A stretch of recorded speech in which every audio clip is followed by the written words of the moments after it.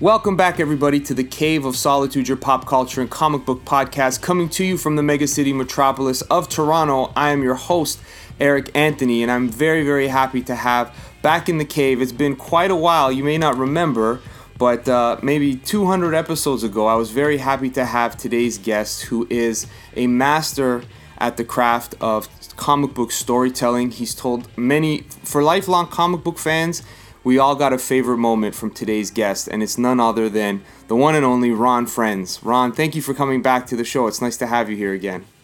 Eric, it's a pleasure to be with you. Thanks for asking. How are you keeping?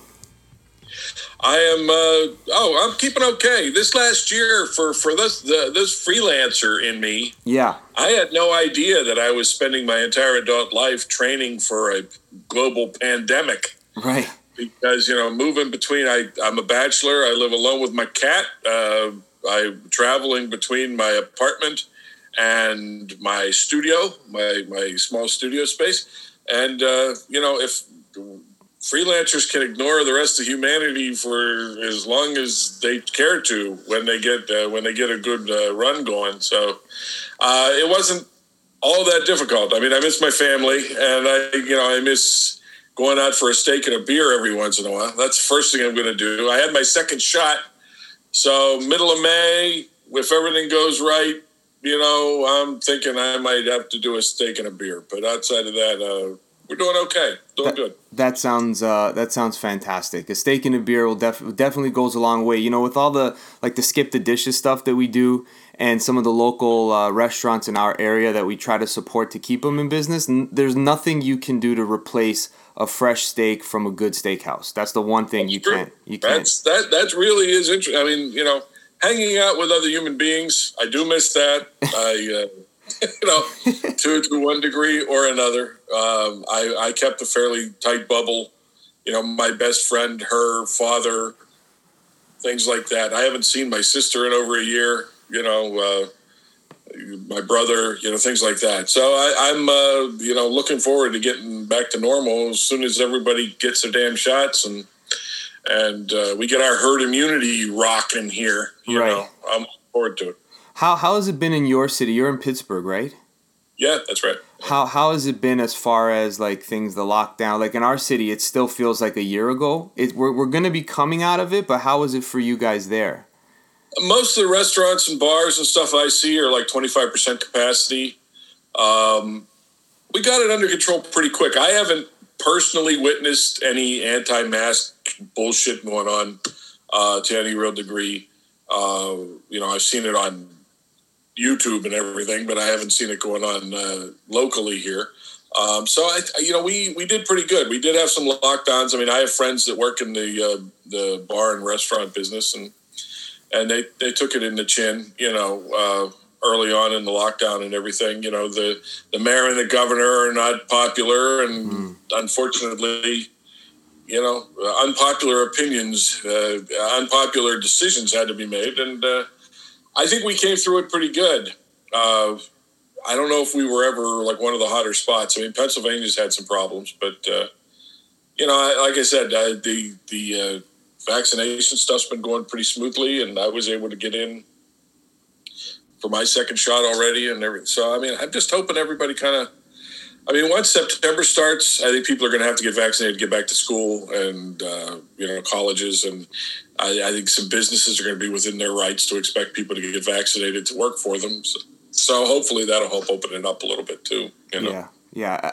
Do you miss, I don't know how frequent you would attend, but do you miss going to cons at all, things like that? I do. I actually do, especially, the ones that I've chosen to do. There's a local Three Rivers one. Actually, DeFalco and I were scheduled to do Heroes Con in 2020 together.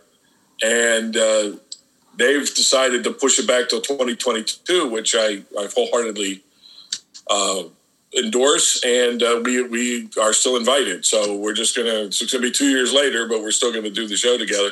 And I'm looking forward to that. I always enjoy interacting with DeFalco, and that's always a great way to do a show like that. I'd much rather do it when we know everybody's safe and not have to worry about, hopefully by then we won't have to worry about wearing masks or anything. It'll be great. Yeah, it's funny to think that we want to go to a con again, so we don't want to have to wear masks when we go there. But that's the one place where everybody finds a reason to wear a mask, right? Yeah, it's great for cosplayers, Yeah. Well, I'm happy that you guys still plan to be going there because I mean, what's Tom DeFalco without Ron Frenz? It's just not the same. Oh, don't say that! Come on. Well, I think everybody. Some of his best work has been outside of our partnership, which it hurts me all the time. But what can I tell you? He did that whole second run of Spider-Man without me. It broke my heart. His run on Fantastic Four and his always work with Ron Lim, all that kind of stuff. Well, there's no doubt that Tom DeFalco has a plethora of good stories and things that your name isn't attached to. But I think the stuff that people really love is when you guys are a tag team. I think it's just what it is. To be honest, I honestly do feel that there is something. I know he's my favorite collaborator, and I know he brings out the best in me. I hesitate to say the same, the reverse for him, and he'd have to say that himself. But I don't disagree. I think we have a lot of fun. I think it makes it to the page, and I think that it is something that is acknowledged. I think our readership is because that comes through, and I think people, feel like they're getting the best we've got, and that they like the energy of what they're reading and everything, and I think that does come from the collaboration. Yeah, for sure. I mean, I dare say the one other person who I feel that I don't know how much work you guys have done together, but it is quite significant. You and Roger Stern are also a great team. Well, Roger is a terrific writer. I will maintain that the most important thing when you're working on a Roger Stern story, and of course, mine were Hobgoblin Lives and The Kid Who Collects, and in both cases, my job was to stay the hell out of the way and not screw it up, because they were both tightly plotted, really well done stories, and and again, Tom DeFalco is one of Roger's biggest fans, so he would put Roger ahead of himself on any list of writers, especially Spider-Man.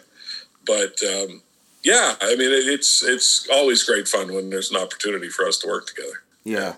One of my, I think I told you this the last time we spoke, but I want to reiterate it. One of my favorite comic books I've ever read was the two Superman annuals you and Roger did together, because I had those issues before I could read, but I knew exactly. It's a perfect example to me of perfect comic book storytelling in what you did with the page, the pacing, the movement.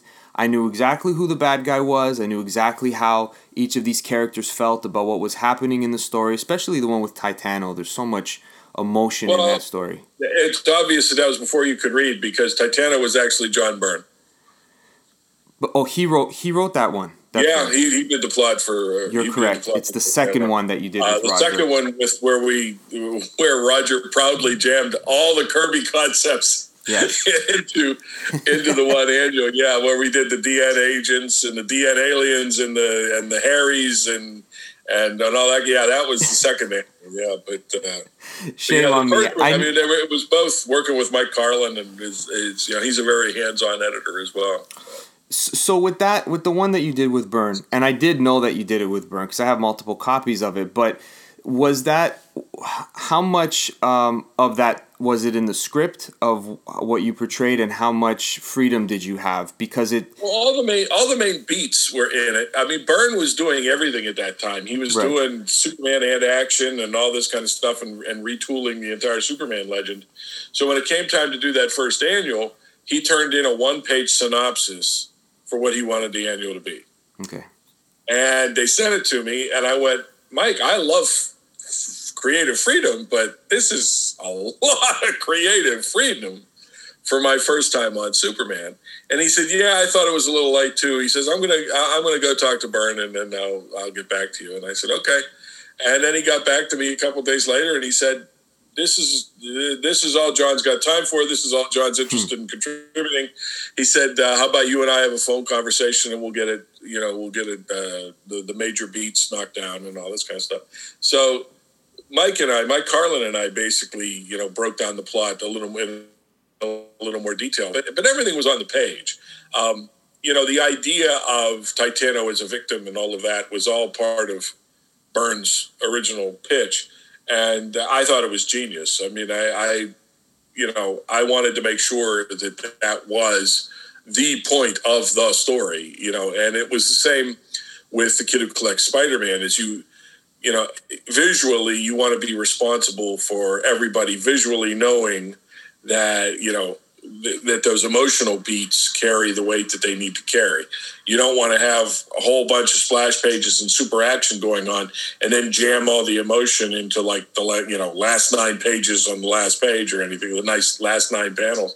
And so I didn't want to do that in either case. And both of them still choke me up. So, but that all has to do with, John Byrne came back and scripted it with the Lois Lane first-person narration, from the newspaper story, and it kills me every time. Every time I read it, it kills me. So yeah, it's one of the highest points for me of that, because I love the John Byrne Superman run, but that annual is it's always one that I want to have in my collection, just because it's something you can show people and say, don't read any of the words, just follow the illustration, and you'll know exactly what it is that you're meant to feel. Then when you do read it, it adds a layer to it, but it's almost like as a child who can't read or understand speech bubbles yet, you can put the words in your head and know how to feel about it. So I always appreciate that about that issue.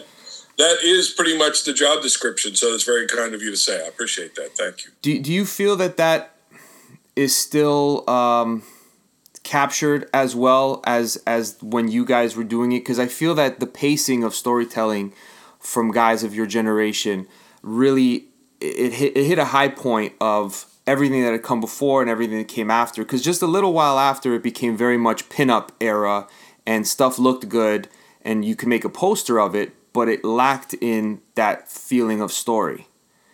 Well, what I honestly feel is, and I never thought it was going to go this way, of all the things I've been wrong about in this industry over 30 some years, this was the main one, is that I really thought when CGI caught up with the films, right? When the CGI caught up with Jack Kirby's imagination and they could successfully do the superpowers and the spectacle and everything, as the Marvel movies have done so effectively over the last 10 years, and the films before that, the X-Men films before that, and the Fantastic Four films. This actually occurred to me when I was watching the Fantastic Four, is when I saw the Fantastic Four special effects on the Human Torch, and I went, geez, my thinking, and again, I was completely wrong, my thinking was, Brian Hitch and Alex Ross are out of work. Now we can do this stuff live action. So I thought it was going to mean a huge return to less photorealism, that we were going to go back and embrace the way Jack Kirby drew the Human Torch, and go back to, instead of trying to recreate movies with ultra realistic artwork, that we would just go back to doing what comics do best. Comics as a medium is a very specific, terrific, individual medium. It's not movies and it's not novels. It's some cross of the two where the human brain still interacts and is a part of the magic. Because if you take 5 dyed-in-the-wool, long-time Spider-Man fans and ask those 5 people who should play Peter Parker, chances are you'll get 5 different answers. Yeah. And there'll be everything from macho guys who are cut like steel to baby-faced 15-year-olds to everything in between. And yet we're a visual medium, but there's still that opening for the reader's imagination to fill in the blanks. So, even in that way, it's in its own way, it's more magical and what's the word I'm looking for? Interactive as far as your imagination than a film, because a film plays out in front of you. You can get involved in the characters, and we all got choked up at the end of Endgame and all this kind of stuff, but it's telling you it's showing you what's happening, right? You're not as engaged. Your imagination isn't as locked in and being used as much as when you're looking at a double page splash in a comic book, that kind of thing. So I thought we were going to go back to more fantastic comic book storytelling. Okay. But instead, we still have some of the most accomplished people in comics right now are fantastic illustrators, but the books still look like still frames from a movie. They're still doing widescreen panel arrangements, and they're doing sometimes a half of it in a whole issue, or an entire issue will be taken up for one conversation between two characters, instead of any thought of giving the reader their real money's worth for the $6 or $7 that they're paying for this comic book now, which were all considerations when I first got in the 80s, because we were still a mass market entertainment form. A lot of what's being done in the movies now is closer in content and in treatment as what we were doing in the in the 60s, 70s, and 80s. And I mean, yes, they're using things like the Winter Soldier and concepts from later, but again, they're keeping it tighter. They're telling stories that are also enjoyable for civilians and kid friendly, and things like that for the most part, and dealing with the mass market impact of these characters. Whereas the comics have kind of moved into an area where, if you're not a longtime fan, you're going to have a real hard time jumping on board this dragon. I mean, riding the dragon now with comics is very difficult. I know how to read comics, and I've been out of it for so long that when I go into a comic shop, I don't know where to start. I wouldn't know where to start. Occasionally I'll hear about a book changing art teams and writing teams, and I say, oh, those guys, that sounds good. I'm going to try to check that out. And I'll go to my local comic shop, and let's say it's the Avengers, and I'm looking at all the Avengers, and there's like 16 mini-series from the last 3 years. And I actually one time asked one of the guys that worked at the shop, where's the core Avengers book?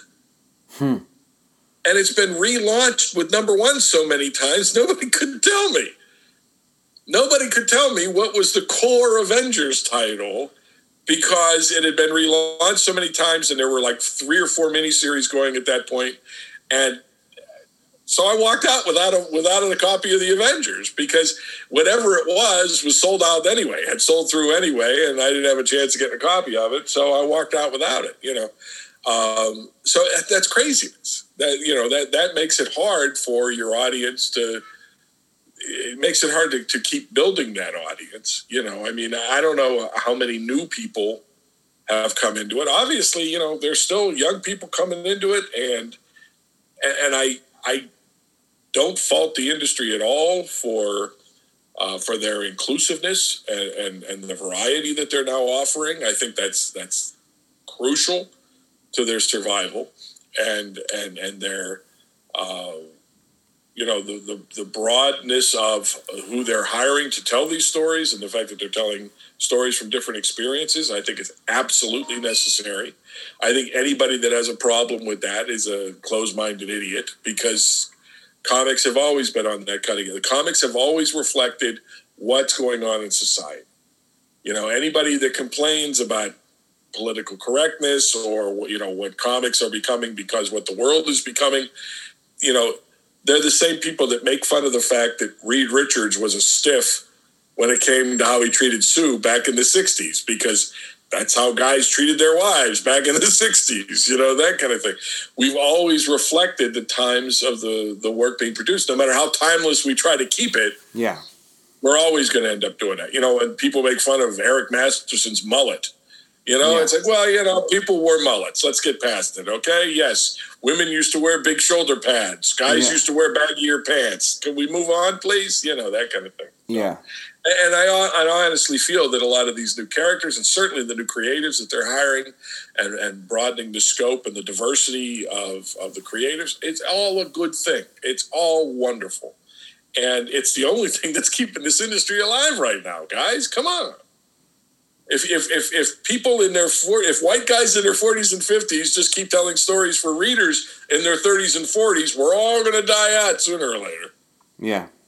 No, I agree with you. I just hope that it's done in an organic way, which a lot of times it is, and those times where it feels somewhat forced, I think, is where maybe people have that reaction to it, where like J.M. DeMatteis, for instance, had his Captain America run where he had back in the 80s Cap's best friend was a gay man.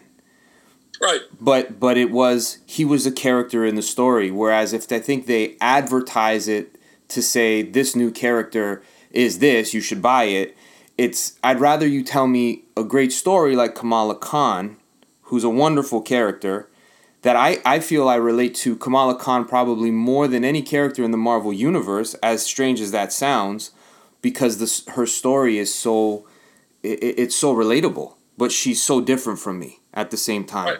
Right. So I think as long as they keep it organic and natural, and not doing it to try to reach a quota, because that you can kind of smell that when that happens.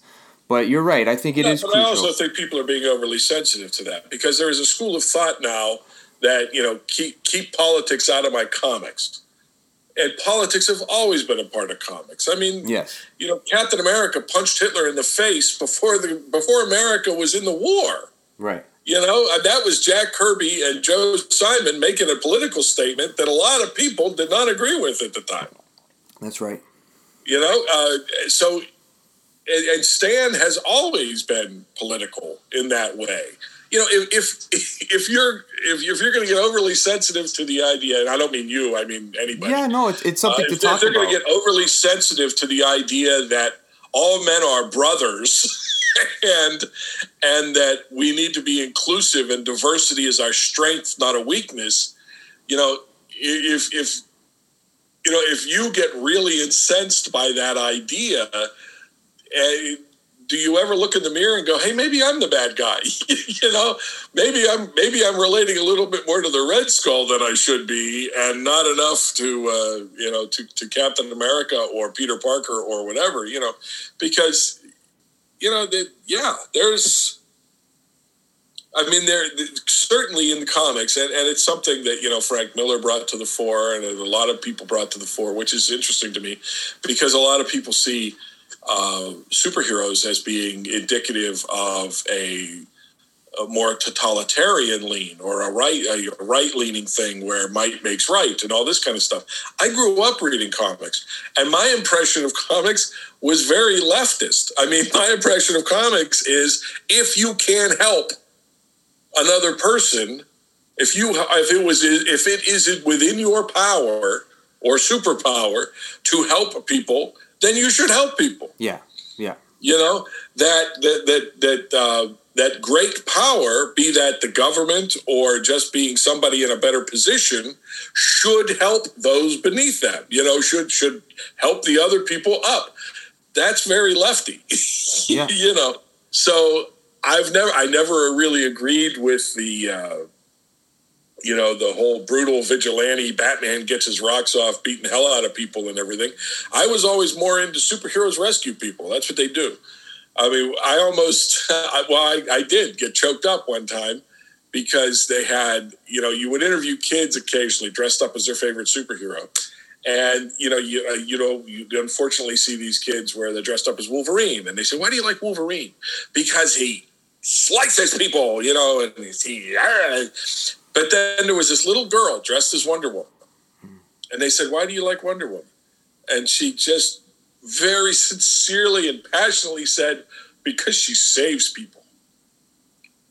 And that's what this comics world has always been to me. That's that went right to my heart, because that's why I've always enjoyed comics. That's why I wanted to get into comics. That's why I enjoy telling these stories, because, to me, it's not about the action or the, mano y mano violence of it. If you want to use violence instead of action, I can't deny that people go way too far in that direction. My God, some of the stuff now with The Boys and Invincible and all this kind of stuff, none of that appeals to me, because that's not why I got into superheroes to begin with, that kind of thing. That kind of action and that kind of conflict is a part of the good versus evil paradigm and all this kind of jazz, boiled down into a physical conflict. But that's not why I'm into these characters. That's not why I think anybody should be into these characters, and I certainly don't see them as being indicative of a police state or a totalitarian state or something like that. I see them in very much more leaning Christian type values of, if you can help another human being, then help another human being. And it's within all of our power to do that. And, I'm not going to get on my soapbox here, but, if you think the world sucks and you think nobody is helping anybody, then go out and help somebody. Be the change you're looking for. Be that for somebody else. Even if nobody's been there for you, yeah, be somebody's hero. Yeah, we can all do it. It's all possible. Yeah, no, I think that's why. The arts in themselves is a way for us to. We look to the arts for truth, not so much for the facts of the matter. We look to the arts for the truths, for some sort of morality compass that isn't definite or absolute, because every character's story and there's power set and what they're able to do and what maybe they shouldn't do, even though they can. That's not the way you use your power. This is the way, and that's what I've always loved about these characters, because you can have Superman the way it's depicted in the Injustice story, where he kind of loses it once Lois dies, which I think is a very interesting place to take it. But it's always been the thing of, this is why Superman is good, because he doesn't do what he can do. Sure. Right? Sure. Yeah, have you seen Falcon and the Winter Soldier? Yes. Yeah. There was so much I loved about the writing in that. That I could have separate conversations about all kinds of different aspects of what I loved about that storytelling and that writing. But pertinent to what we're talking about is it was about two characters who were lucky enough to be friends with Steve Rogers. Right. Steve Rogers was an incredible individual who said what he meant and was there for you. Yeah. If he could be there for you, he would be there for you. You could believe in Steve, and he would never let you down. Okay? Steve is gone now. So the 6 episodes of Falcon and the Winter Soldier, one way to look at them is Bucky and Sam trying to decide what life is going to be without Steve. And what they ultimately decide to do is be Steve for each other. Bucky finds, he's dealing with his own stuff, but he also finds purpose in being there for Sam, and Sam finds purpose being there for Bucky. And, they both have their own separate story arcs and all this kind of stuff. But when you look at it overall, it is that, when you lose that kind of a rock in your life, when you lose that sense of balance that someone or something gives you, you have to find it again. You have to decide where you're going to find it again. And, I think these characters can be wonderful symbols of that and wonderful examples of that in finding purpose in helping your fellow man and serving your fellow man. Ultimately, I think that's what most of the best of these characters is all about. Thor for me, was always very basic in that he was so much more and better than the rest of us. And yet he found purpose in helping us grow and get better and be different, be better than we wanted to be. And that's what he chose as his purpose. Right. With the rest of the universe out there beckoning to him, his connection to Earth was something that he valued and cared very deeply about. Yeah. I was, just before we got on to press record, I was chatting with our mutual friend, Adam Chapman from Comic Shenanigans. He says hi, by the way. Well, be sure to give him a hug for me the next time you talk to him. I will. He's a good man. But I was saying to him that I enjoyed Falcon and the Winter Soldier, but I found myself a little bit disappointed, maybe because of my expectations, because the Captain America trilogy in the MCU is my absolute favorite. Winter Soldier is my favorite comic book movie, probably of all time.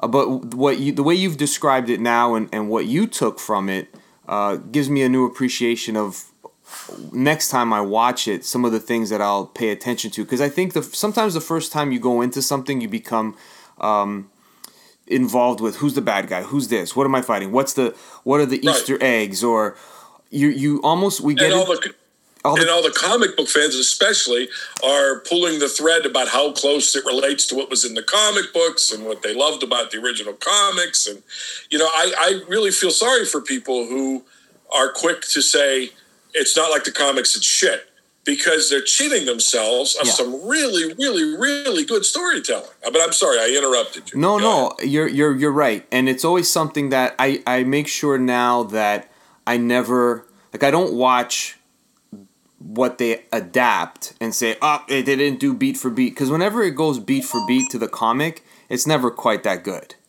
If they're trying to unless who wants to know how it's going to end? Yeah. And I think that kind of is what made people watch something like The Watchmen, which visually and beat for beat, you felt like, I remember that panel. That's a panel, but you knew where it was kind of going, so it didn't leave you with any sort of suspense at the end of it all. Whereas when you watch Winter Soldier, Bucky is going to be Winter Soldier, but all of those moments are much more personal and they're a little bit different than what you expected. But sure. And they did their own job of building it from the ground up, and it was a little more self-contained, and in the films. And I mean, it made perfect sense to me that they did Winter Soldier as early as they did, coming right off of Bucky's relationship with Steve from the first movie, right? Instead of waiting 40 years to do it, to do it in the comics. So I get it, but there's a clarity and a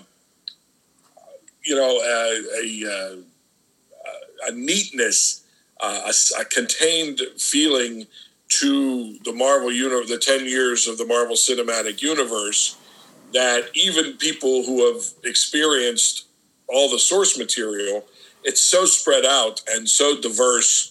And, there's years and years and years between certain story arcs and all this kind of stuff, that I actually appreciate the tightness of the Marvel Cinematic Universe and the things that they've chosen to include and gloss over and things. And they can always go back and do other stuff. I mean, I still would love to see them do a Thor movie where it's, do one of the Mangog story arcs or something where, but until that time, I appreciate what they're doing, Yeah, and I think when we're watching sometimes things for the first time, like the fans or the guys like myself, we theorize. Where do you think they're going?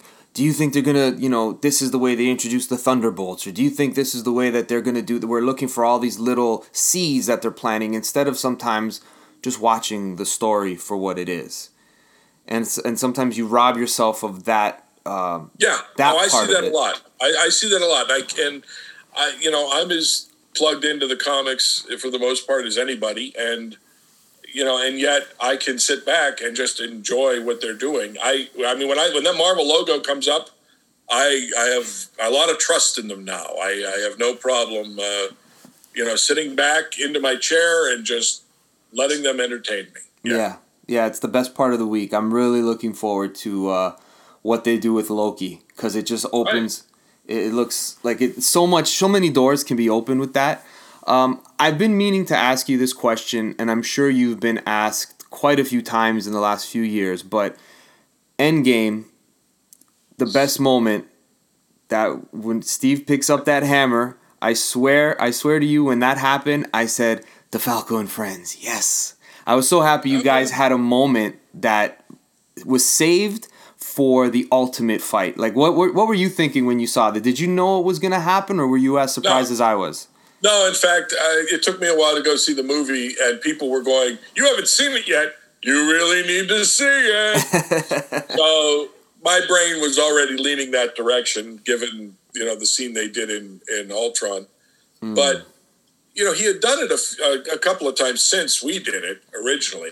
I mean, Brett Breeding was the guy that actually suggested it the first time, who was responsible for the fact that we did it during our run. But the actual scene in the movie probably bore more resemblance to later times when he had done it than really to ours, that kind of thing. But no, the whole concept of Steve being worthy, I have no problem with at all. I mean, I think that's, especially in the way they cast those films and the way they told those stories and all of that. I've been on board for all of it, and that was a terrific moment. But I'm like everybody else. The real moment was when he finally said "Avengers Assemble." Yeah, it was. I always was anticipating him to, like in Age of Ultron at the end, I thought you would hear him say it, but the fact that they saved it for that moment, it brought a tear. It did. I got emotional. Yeah. It was a huge release. It was literally the climax of that film. Yeah, it was incredible. Incredible. Watching those videos of the audience reactions and everything are just incredible. Yeah. Do you have a favorite of the MCU? It would probably be very hard for me to pick one. The first Thor I thought was very, very, very, very, very well done. Captain America: The First Avenger I thought was just exquisite and hitting all the right notes. No, it would be hard for me to choose because I thought The First Avengers is almost a perfect movie, and I enjoyed Age of Ultron incredibly. I really did. I don't think that was a disappointment in any way, shape, or form. Although a lot of people did. Civil War was really strong. I like Tom Holland as Peter Parker, so I'm not in the camp that resents the way they've brought him in through Tony Stark and Iron Man Jr. and whatever the criticisms are. I've been enjoying that relationship quite a bit. So it would be hard for me to pick a top one, but certainly Endgame. I'm always amazed when I read these reviews where people are going, Marvel couldn't stick the landing and Endgame was a huge disappointment, and I'm like, what movie were you watching? Because I thought they did a heck of a job. I think the Russo brothers, as storytellers, are, really, really good directors because they had a hell of a construct there to try to give some closure to. And I think they did as good a job as anybody could have done. And kept everybody engaged, gave everybody screen time. That's almost impossible to pull off, and these guys did it more than once. Yeah, no, I think you're 100% right about that because it was an impossible task that they made. They made it happen. Like when I left the theater for Infinity War, my jaw dropped. We all kind of, comic book fans know the Thanos snap thing, but seeing it happen and leaving the theater that way, knowing that like I need to come back here next year. It can't happen fast enough for me to finish the story. And what's interesting is I've watched Endgame several times. I haven't gone back to watch Infinity War again. I've been watching parts of it when it runs on TV.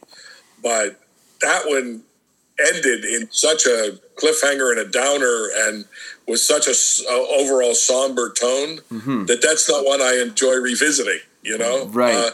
Even though those fights up front early in that movie are like right out of the comic page. It's just incredible what they're able to recreate now with CGI. But But yeah, that's one that I really need to go back and watch it from front to back now that I know how it ends and that everybody's okay.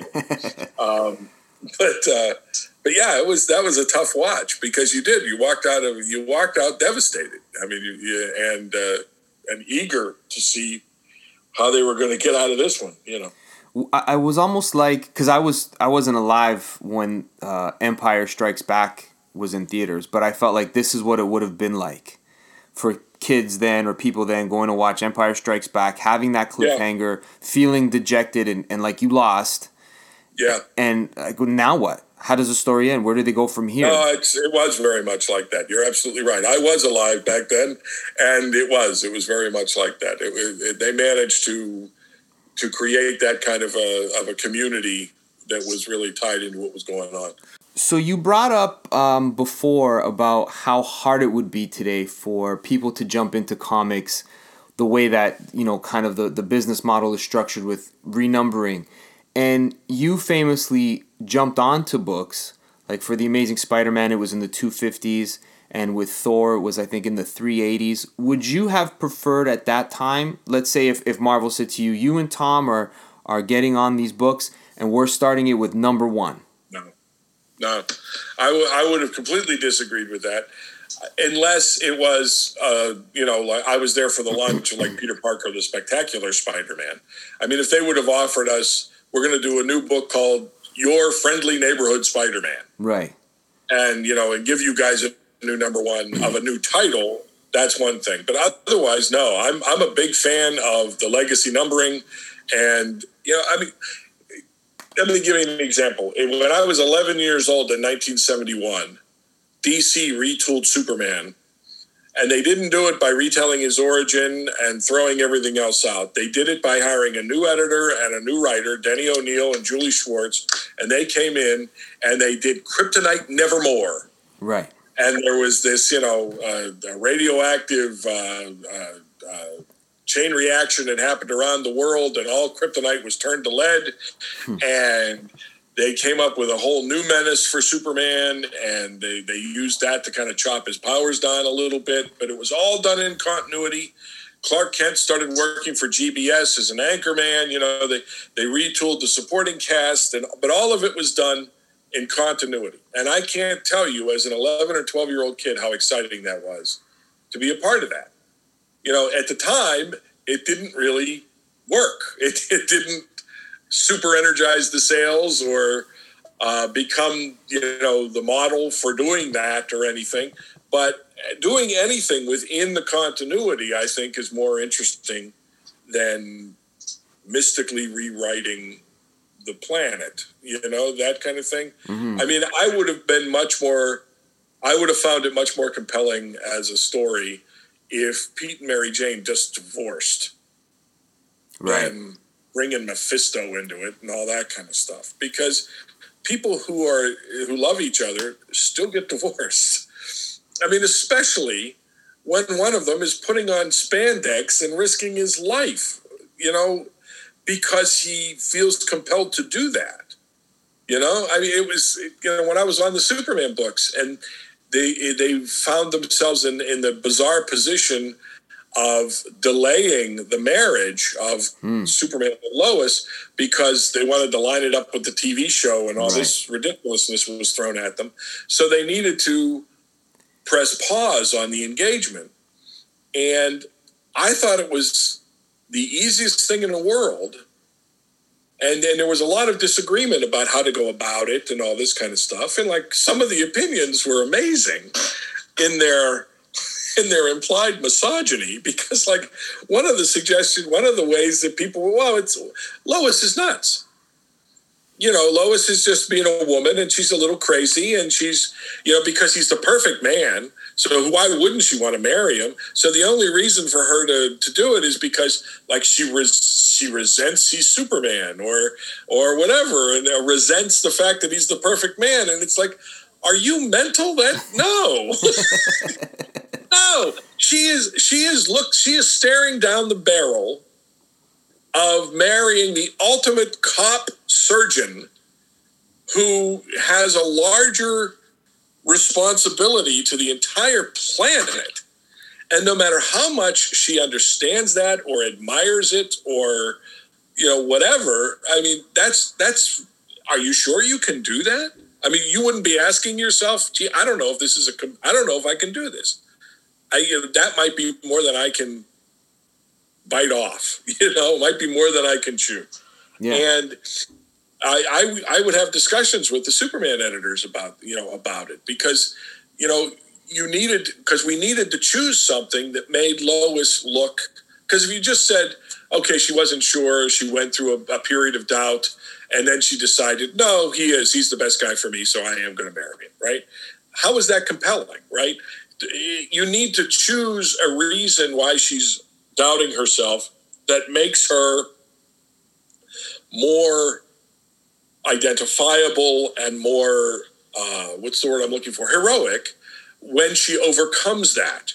So if it's a fear of not being up to the task or not being sure that she can, keep this promise that she's about to make to Clark, if it's a fear-based thing, that she overcomes her fear, and then it's not just that she changed her mind again, but she overcame this uncertainty. She overcame this fear.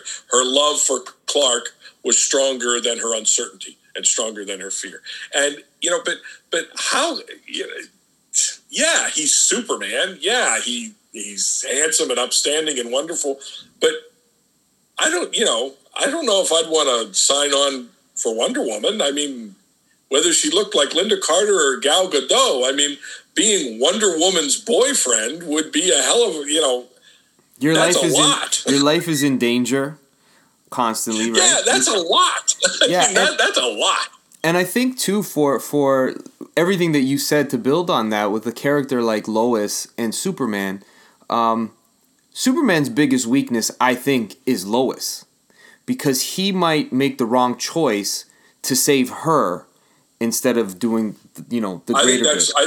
As a character, I think it's one of Lois's biggest fears. Yeah. And I think, I mean, have you seen the Superman and Lois show they're doing on CW? I've seen the first episode, and I was quite impressed with what they did. Watch the rest of them, because they deal with they bring up all of those issues.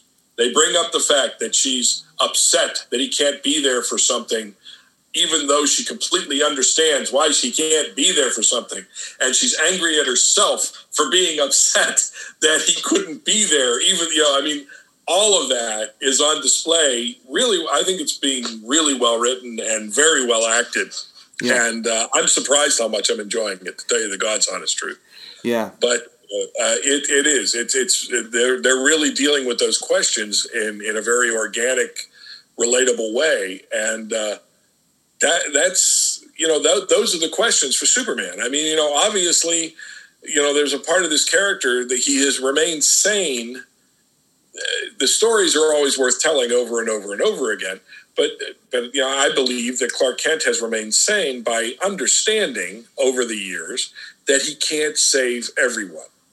That, he's going to go, if he tries, he's going to go nuts. I mean, we actually, when I was on the Superman books, the arc that was done, it was like Superman King of the World or something, where he took over the United States with robots and all this kind of stuff. The germ of that idea came up at the Superman Summit, which, frankly, I mean, nothing against the people that finally carried out the idea, and it sold fine, and everybody was happy with it. And I wasn't even on the books by the time they executed the idea. But I was at the Superman Summit, and the germ of that idea was in the same vein of John Byrne kind of telling the origin of his code against killing. Mm-hmm. We wanted to kind of show him learning the lesson that he can't save everyone. Okay. And the way we were going to do that in the initial concept was that he stopped sleeping. He was trying to be there for everybody around the globe. And he knew physically he didn't need sleep. But as they pointed out in some really good stories in the 60s and 70s, is psychologically he needs sleep. And, he needs that release. So we had kind of had him to the point where he wasn't sleeping, and he was kind of sleepwalking and disarming nuclear powers at night and not remembering, and things get out of control, and he's put in the impossible position of either admitting to the world that he was out of control or saying, wait a minute, this is what I'm here for, is to save them, even if it's from themselves, and have him make the mistake because he hasn't been sleeping and because he's psychologically vulnerable, make the mistake of saving us from ourselves and having to learn the lesson that he can't. The one thing he can't do is save us from ourselves, from our own stupidity and our own folly. He can't. And so at some point, Clark Kent has to make peace with that. I'm sure over and over and over again, I'm sure he spends a lot of time crying in the shower because he sees us being complete idiots. But how do you save somebody from themselves? How do you force somebody to be better before they're ready to be better, before they've learned to be better? And I think that's something that he deals with on an ongoing basis. I think to an extent he tends to be kind of codependent with the entire human race because I've explained it this way. I think he has a huge survivor's guilt. He has to make a purpose. He had to find a purpose for his surviving the death of Krypton.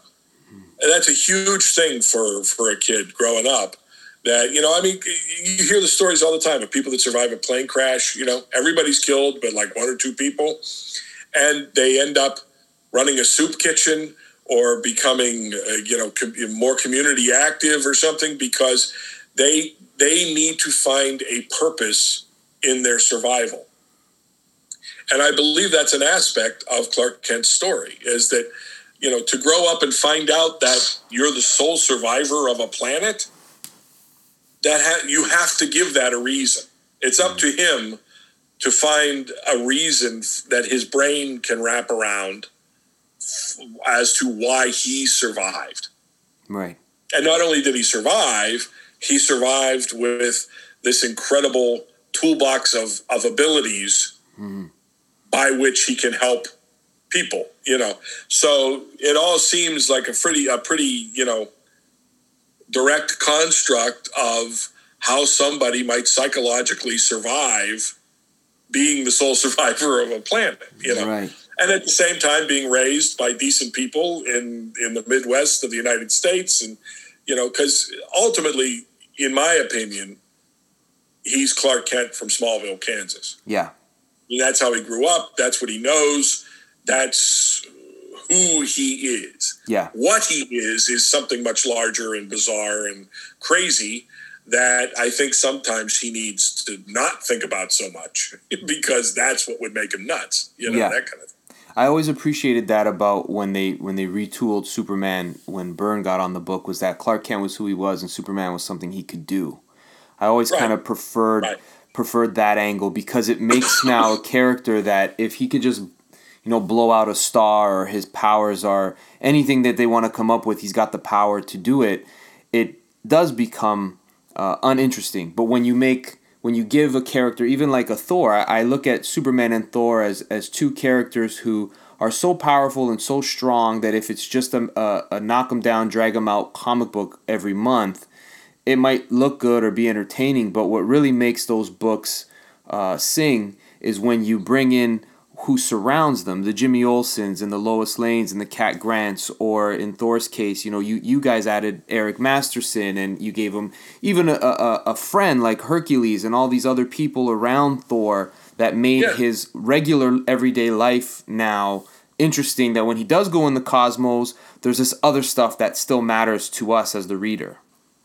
Yeah. No, I agree with you completely. Well, any supporting cast, the only purpose of a supporting cast is to say something about the lead character. I mean, every supporting cast member should be there to help illustrate some aspect of the character, of the lead character. And you're absolutely right. I mean, what we wanted to show by bringing Eric Masterson in, even before we bonded them, is that,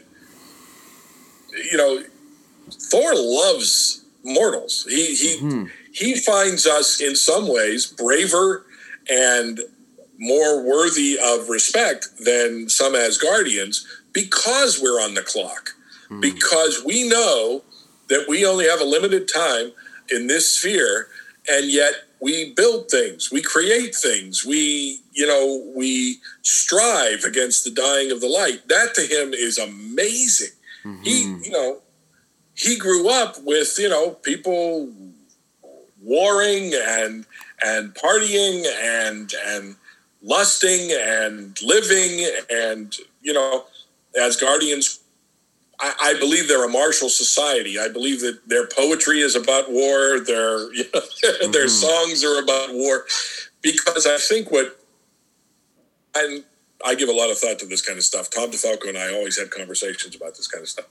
Odin wisely decided that to keep the Asgardians from becoming a negative in the cosmos, he created a society where they were the kind of the policemen of the 9 worlds.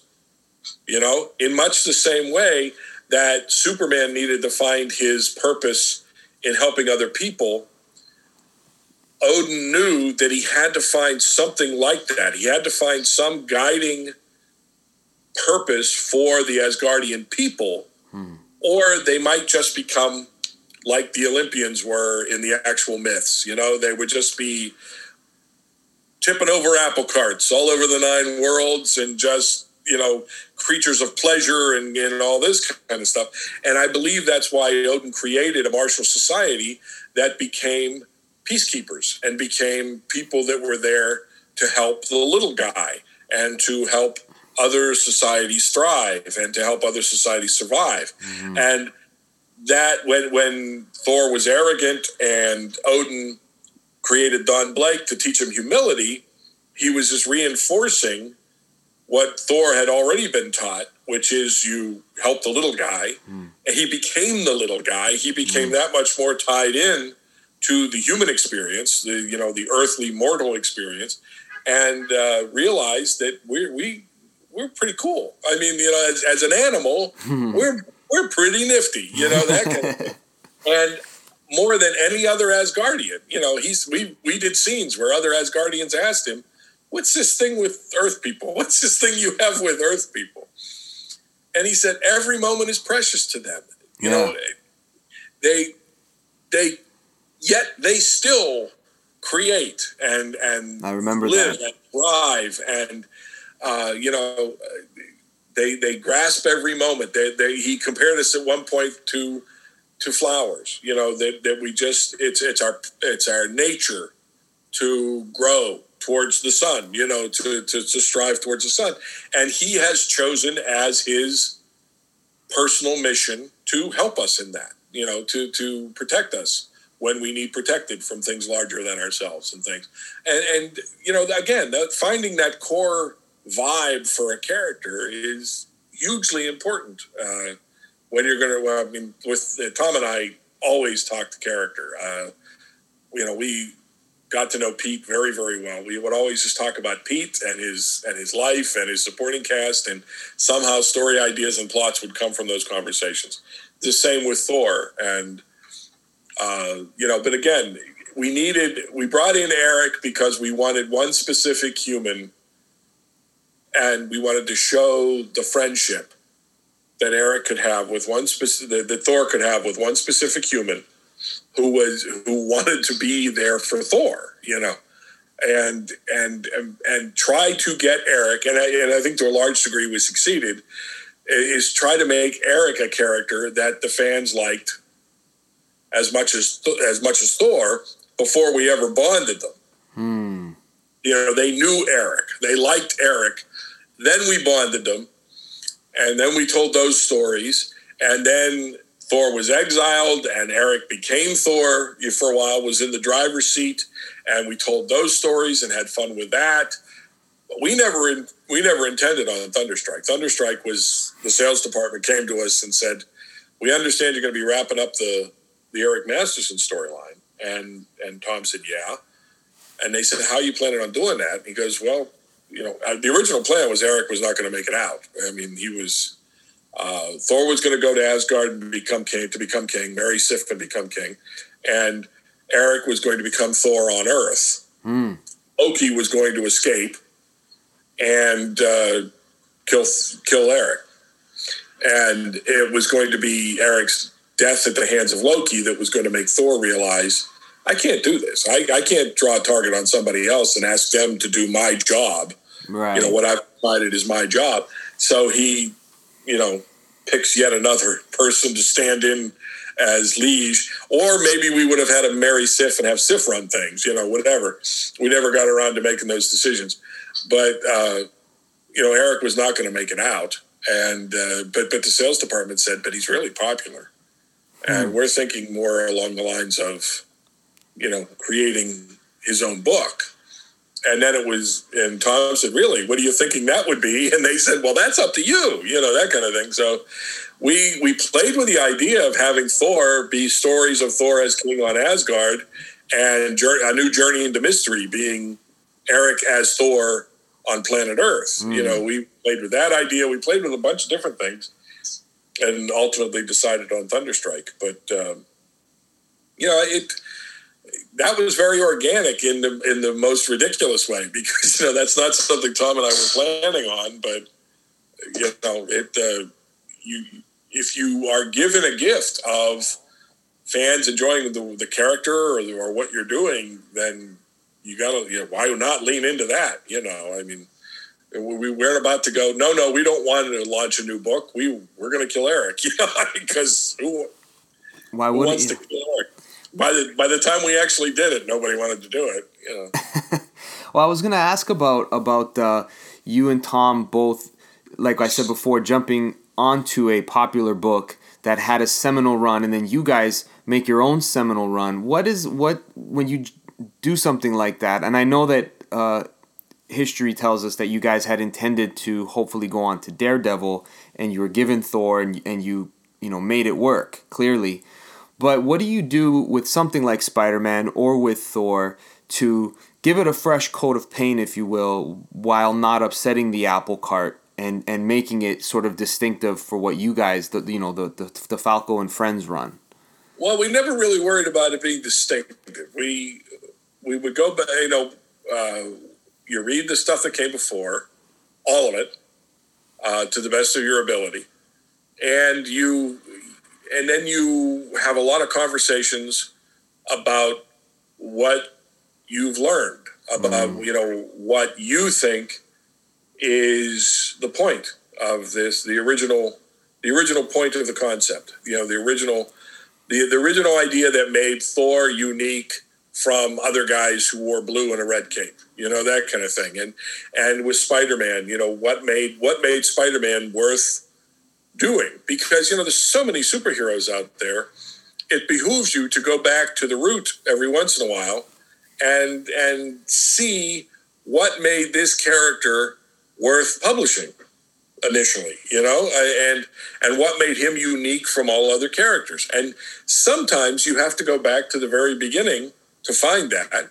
Other times not so much, but when it came to Thor especially, we had no connection to the original myths the way Walt did. Nobody was connected to the original Norse myths the way Walt is and the way Walt was. And we would have been trying to pretend to be Walt. We would have been trying to pretend to filter, the mythology the way Walt did. And it wouldn't have been as sincere, because our attachment to Thor was through the Lee Kirby stuff, and for me, the Lee Buscema stuff. And I mean, I grew up on the Jerry Conway run with John Buscema, and I had a slightly different, a little more of a complete view of Thor than DeFalco even did. And DeFalco wasn't sure he could do the cosmic. He wasn't sure that was something he was qualified for or all that interested in writing. So, which is why from the get-go, we introduced the new pantheon, the Celtic pantheon, and then went right into the Celestials. Yeah, because he figured, well, if I'm going to see if I can write cosmic, let's jump in on the deep end and see how this goes. Completely. And he came through like gangbusters. I mean, the guy just did an amazing job, and I was enjoying every minute of it because I had no reservations about drawing Thor. Being a Kirby fan, being a Buscema fan, Thor was my jam. I had no problem with that at all. But I was amazed and thrilled by the kind of stuff that Tom was coming up with, the scope of the stuff he was coming up with, and the difference for me in the storytelling between Spider-Man and Thor. I mean, you don't tell a Thor story the same way you tell a Spider-Man story. No. I had to adapt. I had to find my footing, in those first couple of years. And it was all worth doing. It was all a lot of fun. I mean, you keep it fun for yourself, and as I said earlier in the interview, I mean, I can't help but think that comes through on the page, and I think it's kind of weird to say, but I think it builds a certain amount of trust between the reader and the creatives. Yes. They get a sense that you love these characters too. Mm-hmm. I mean, even we didn't get a lot of hate mail when Eric became Thor. We had people that didn't like the idea, like when we did the cover of No More Mr. Nice God, that kind of thing.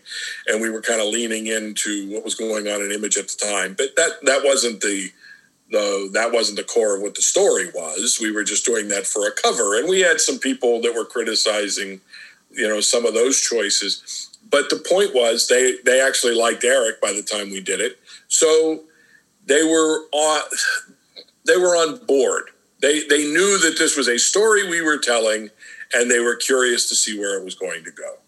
Right. So I think at that point we had built, a relationship, a trust relationship with our readership, and they were willing to give us the room to tell the story, knowing that, obviously these guys love Thor. They've been on the book for 5 years already. They're not going to steer it into a ditch deliberately or something, that right. kind of thing. And so I ultimately, there are the silliness of being called a legend. And I actually was asked in one interview, how do you become a legend? And by my experience, Eric, the way you become a legend is you show up. You show up for work. Right. And if you show up regularly, I've been blessed to have regular runs on major titles. And, if you show up and you do that kind of work, a magical thing happens. You become part of people's individual happy memories. Yes. Their personal nostalgia.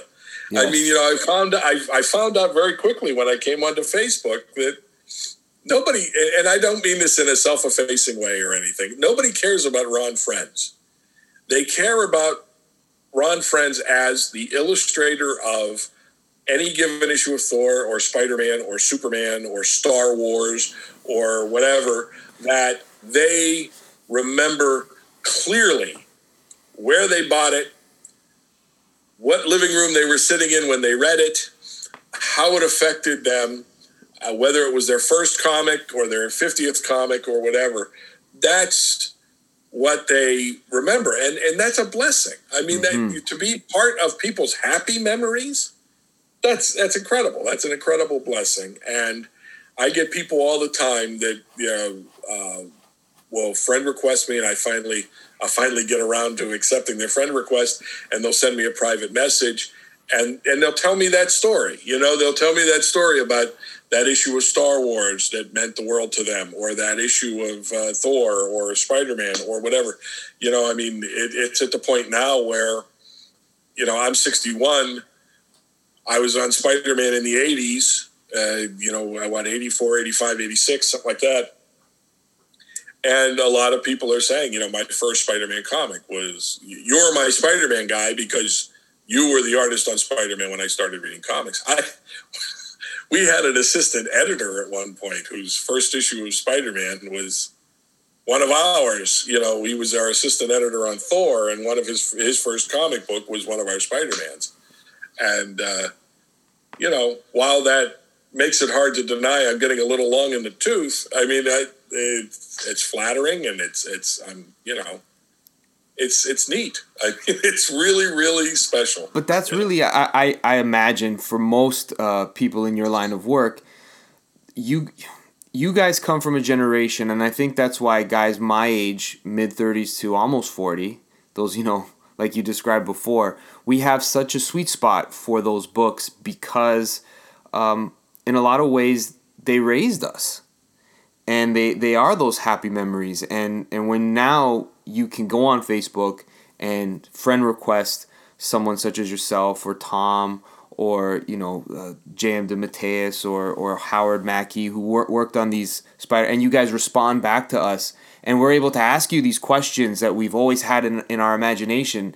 It means so much because, like, why else? You guys were part of that generation who loved comics too. You weren't making comics and, like, putting your head down, the way Stan sometimes says that he was embarrassed to say he was a comic book writer because you guys were proud to be doing this because you knew how much it meant and how excited people reading them would be because you guys experienced that yourselves. So it's I don't know if there's a bigger compliment at the end of it all. No, and it always behooves us to remember when we were on the other side of it.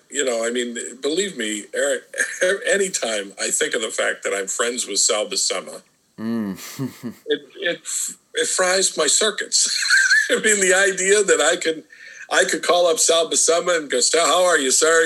And we can talk for an hour is crazy to me. It still is crazy to me after all these years, Mm-hmm. There's a thing in my brain sometimes that I think switches because I'll pull out those old, like, early Avengers that I first discovered Sal on and everything. And I'm going, oh God, that's right. That's the same guy, mm-hmm. And it almost is like a survival instinct where and the fact that I worked with and that John Romita knew who I was, that kind of knows who I am is crazy. Yeah. So yeah, and you have to respect that with other people. The fans are the fans, and that's why we do this stuff, and that's why anybody hires us and everything else. So you never want to lose track of the fact that you were one once, and treat them accordingly with respect and with affection, and with a certain amount of no, I get it. Calm down. Everything's fine because we're just regular peoples, that kind of thing. But yeah, I can't.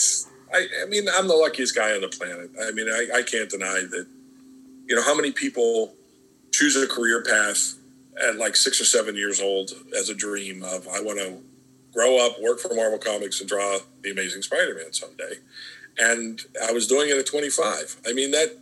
That's a gift, man. It doesn't get any better than that. No. The fact that I built a career beyond that as well is gravy. The fact that I'm still making a living drawing these characters and being associated with these characters. You were talking about working with Roger Stern. The next project we got coming out this summer from Sit Comics and Binge Books is a book called The Heroes Union.